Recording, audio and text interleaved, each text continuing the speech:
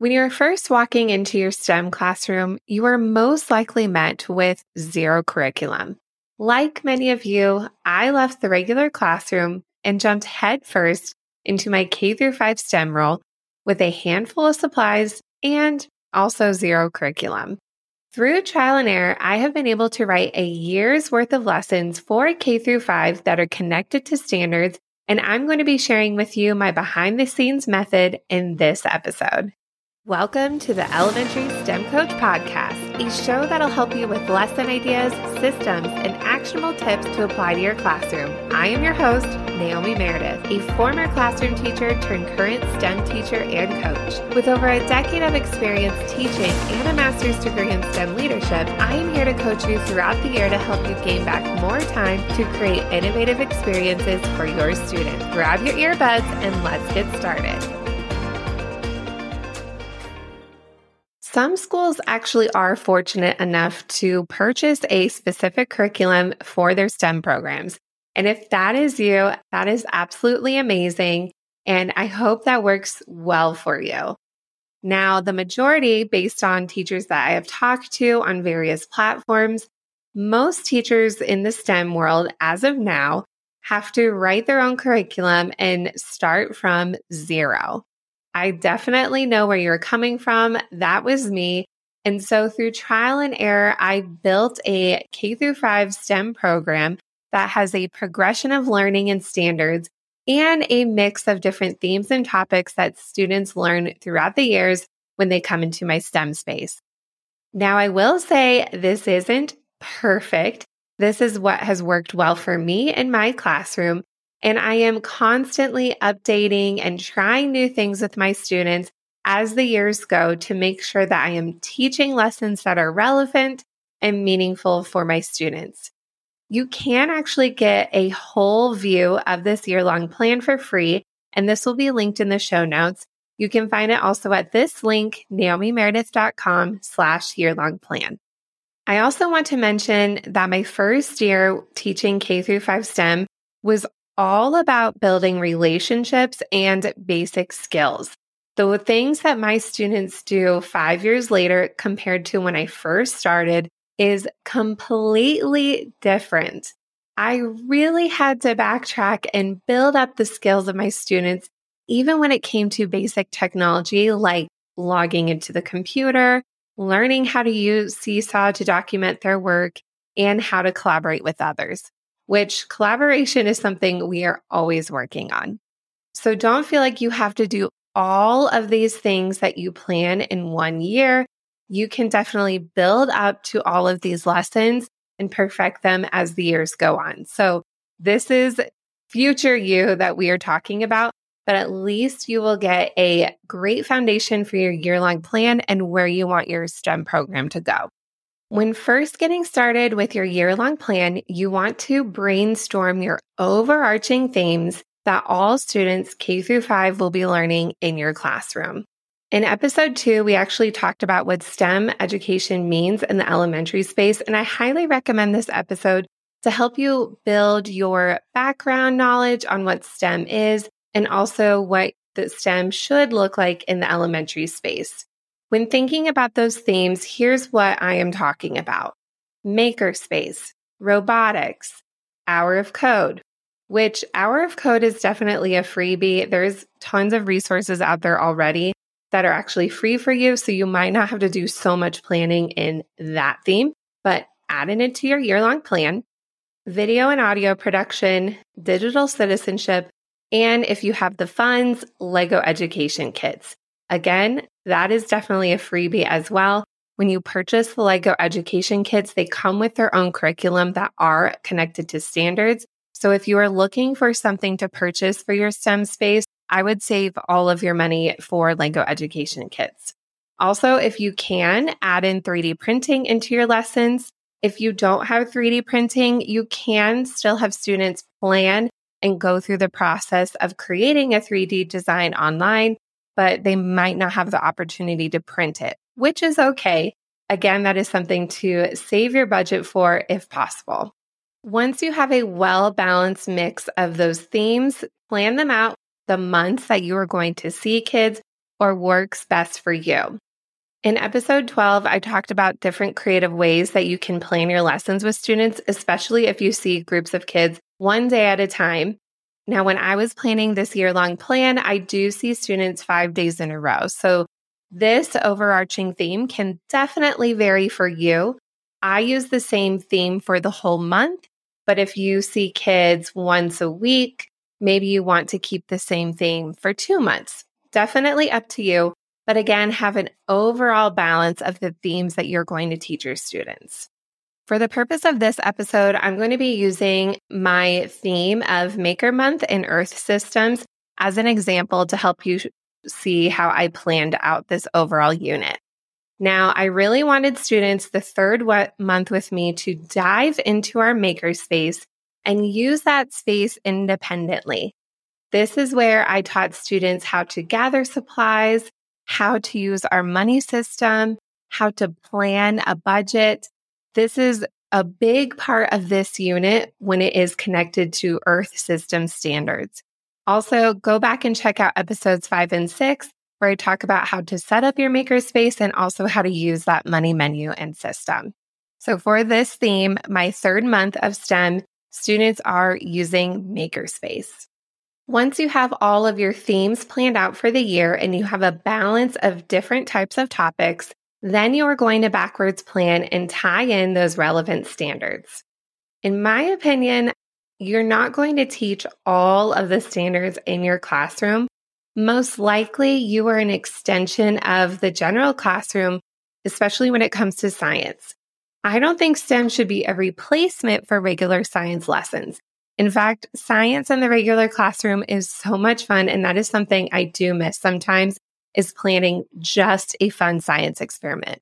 Your role as a STEM teacher is you are taking those science standards and integrating other standards within it and giving it your own STEM twist.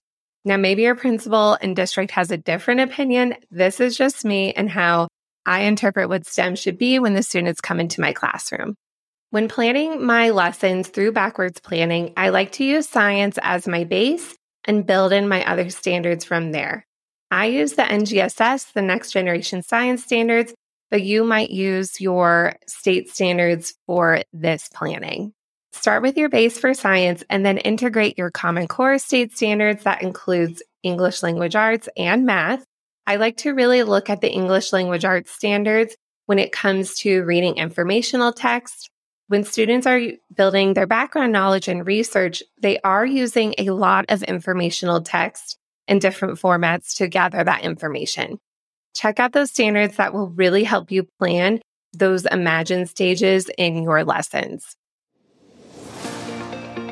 Oh my gosh, have you heard the good news? With this podcast being only a month old, we have already hit 2,000 plus downloads together. I cannot believe this number and how I have been able to make an impact to your STEM classroom by way of audio. To celebrate, I have a special 3-2-1 giveaway for listeners. There will be 3 winners celebrating our 2,000 milestone and 1 month of being on air. You will have the chance to win my Back to School STEM Activities Bundle and Makerspace Bundle. This will save you so much time planning and give you ideas for lessons and organize your space. To enter, find the giveaway image post on my Instagram at Naomi Meredith _, tag a teacher friend who would enjoy this podcast. If you want a bonus entry, share the post to your Instagram stories. And that's it. This celebration, the 3-2-1, will last from August 22nd through 29th, 2022. Excited to celebrate with you. When it comes to your math standards, you might be using specific standards when it comes to geometry, fractions, telling time, but you might also want to think about the mathematical practices that are being recognized in your classroom. For example, there is a mathematical practice that talks about making sense of problems and persevere when solving them. That is a huge concept in STEM, so don't forget about those mathematical practices. They are very relevant in the STEM space. Also, when you're in those Common Core state standards, take a look at those speaking and listening skills. Again, there are so many things that you are working on in the STEM classroom when it comes to sharing work, participating in a discussion, being able to collaborate with others. These are some great standards that you can hit in your STEM space. I also like to integrate the ISTE standards for students. These are technology standards that have their own overarching themes. There also is one about digital citizenship, which you can easily tie into your digital citizenship lessons. They have their own overarching themes and then little themes within those as well. Definitely become familiar with those. Those are also a must in your STEM space. Again, keep the science standards as your base and then integrate the ELA, the math, and the ISTE all within that to create well-balanced lessons. When thinking about assessing your students when it comes to the standards, I would probably assess them how they show proficiency with that science standards. The other ones are skills that will help them to get there, but my assessment tool would really be that science standard if you are doing grades in your classroom. Pick one or two that students can attack. You are not doing all of them, and you are really zoning in on that specific standard in your STEM way. For this example, for my Maker Month and Earth Systems, I was looking for standards that were related to Earth systems when possible, and also standards that talked about students demonstrating through building a model, creating, or building. That made the most sense to me for a makerspace standard, and those connected together really well. I went through and highlighted those on my computer and then really brainstormed ideas from there. That leads me into my third part is to brainstorm your lessons. Now that you have your overarching themes planned for the months, you know which standards you want to teach each grade level. This is where you can bring all of those ideas to life. All of those different things you have been saving on Instagram, that you have been pinning on Pinterest, that you have been Googling. This is where you are going to bring in those ideas that are connected to standards.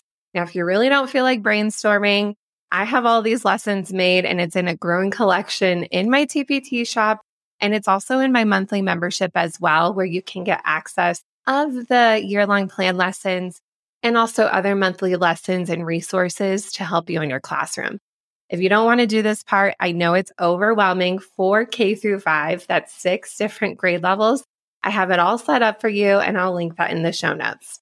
When you are brainstorming your lessons, think about how you can bring a different experience in your classroom that is different than the regular classroom. You might actually have tools that a regular classroom might not have. Really play upon that. Can you show life cycles by using robotics? Can you use Makerspace to demonstrate a model that classrooms might not always have?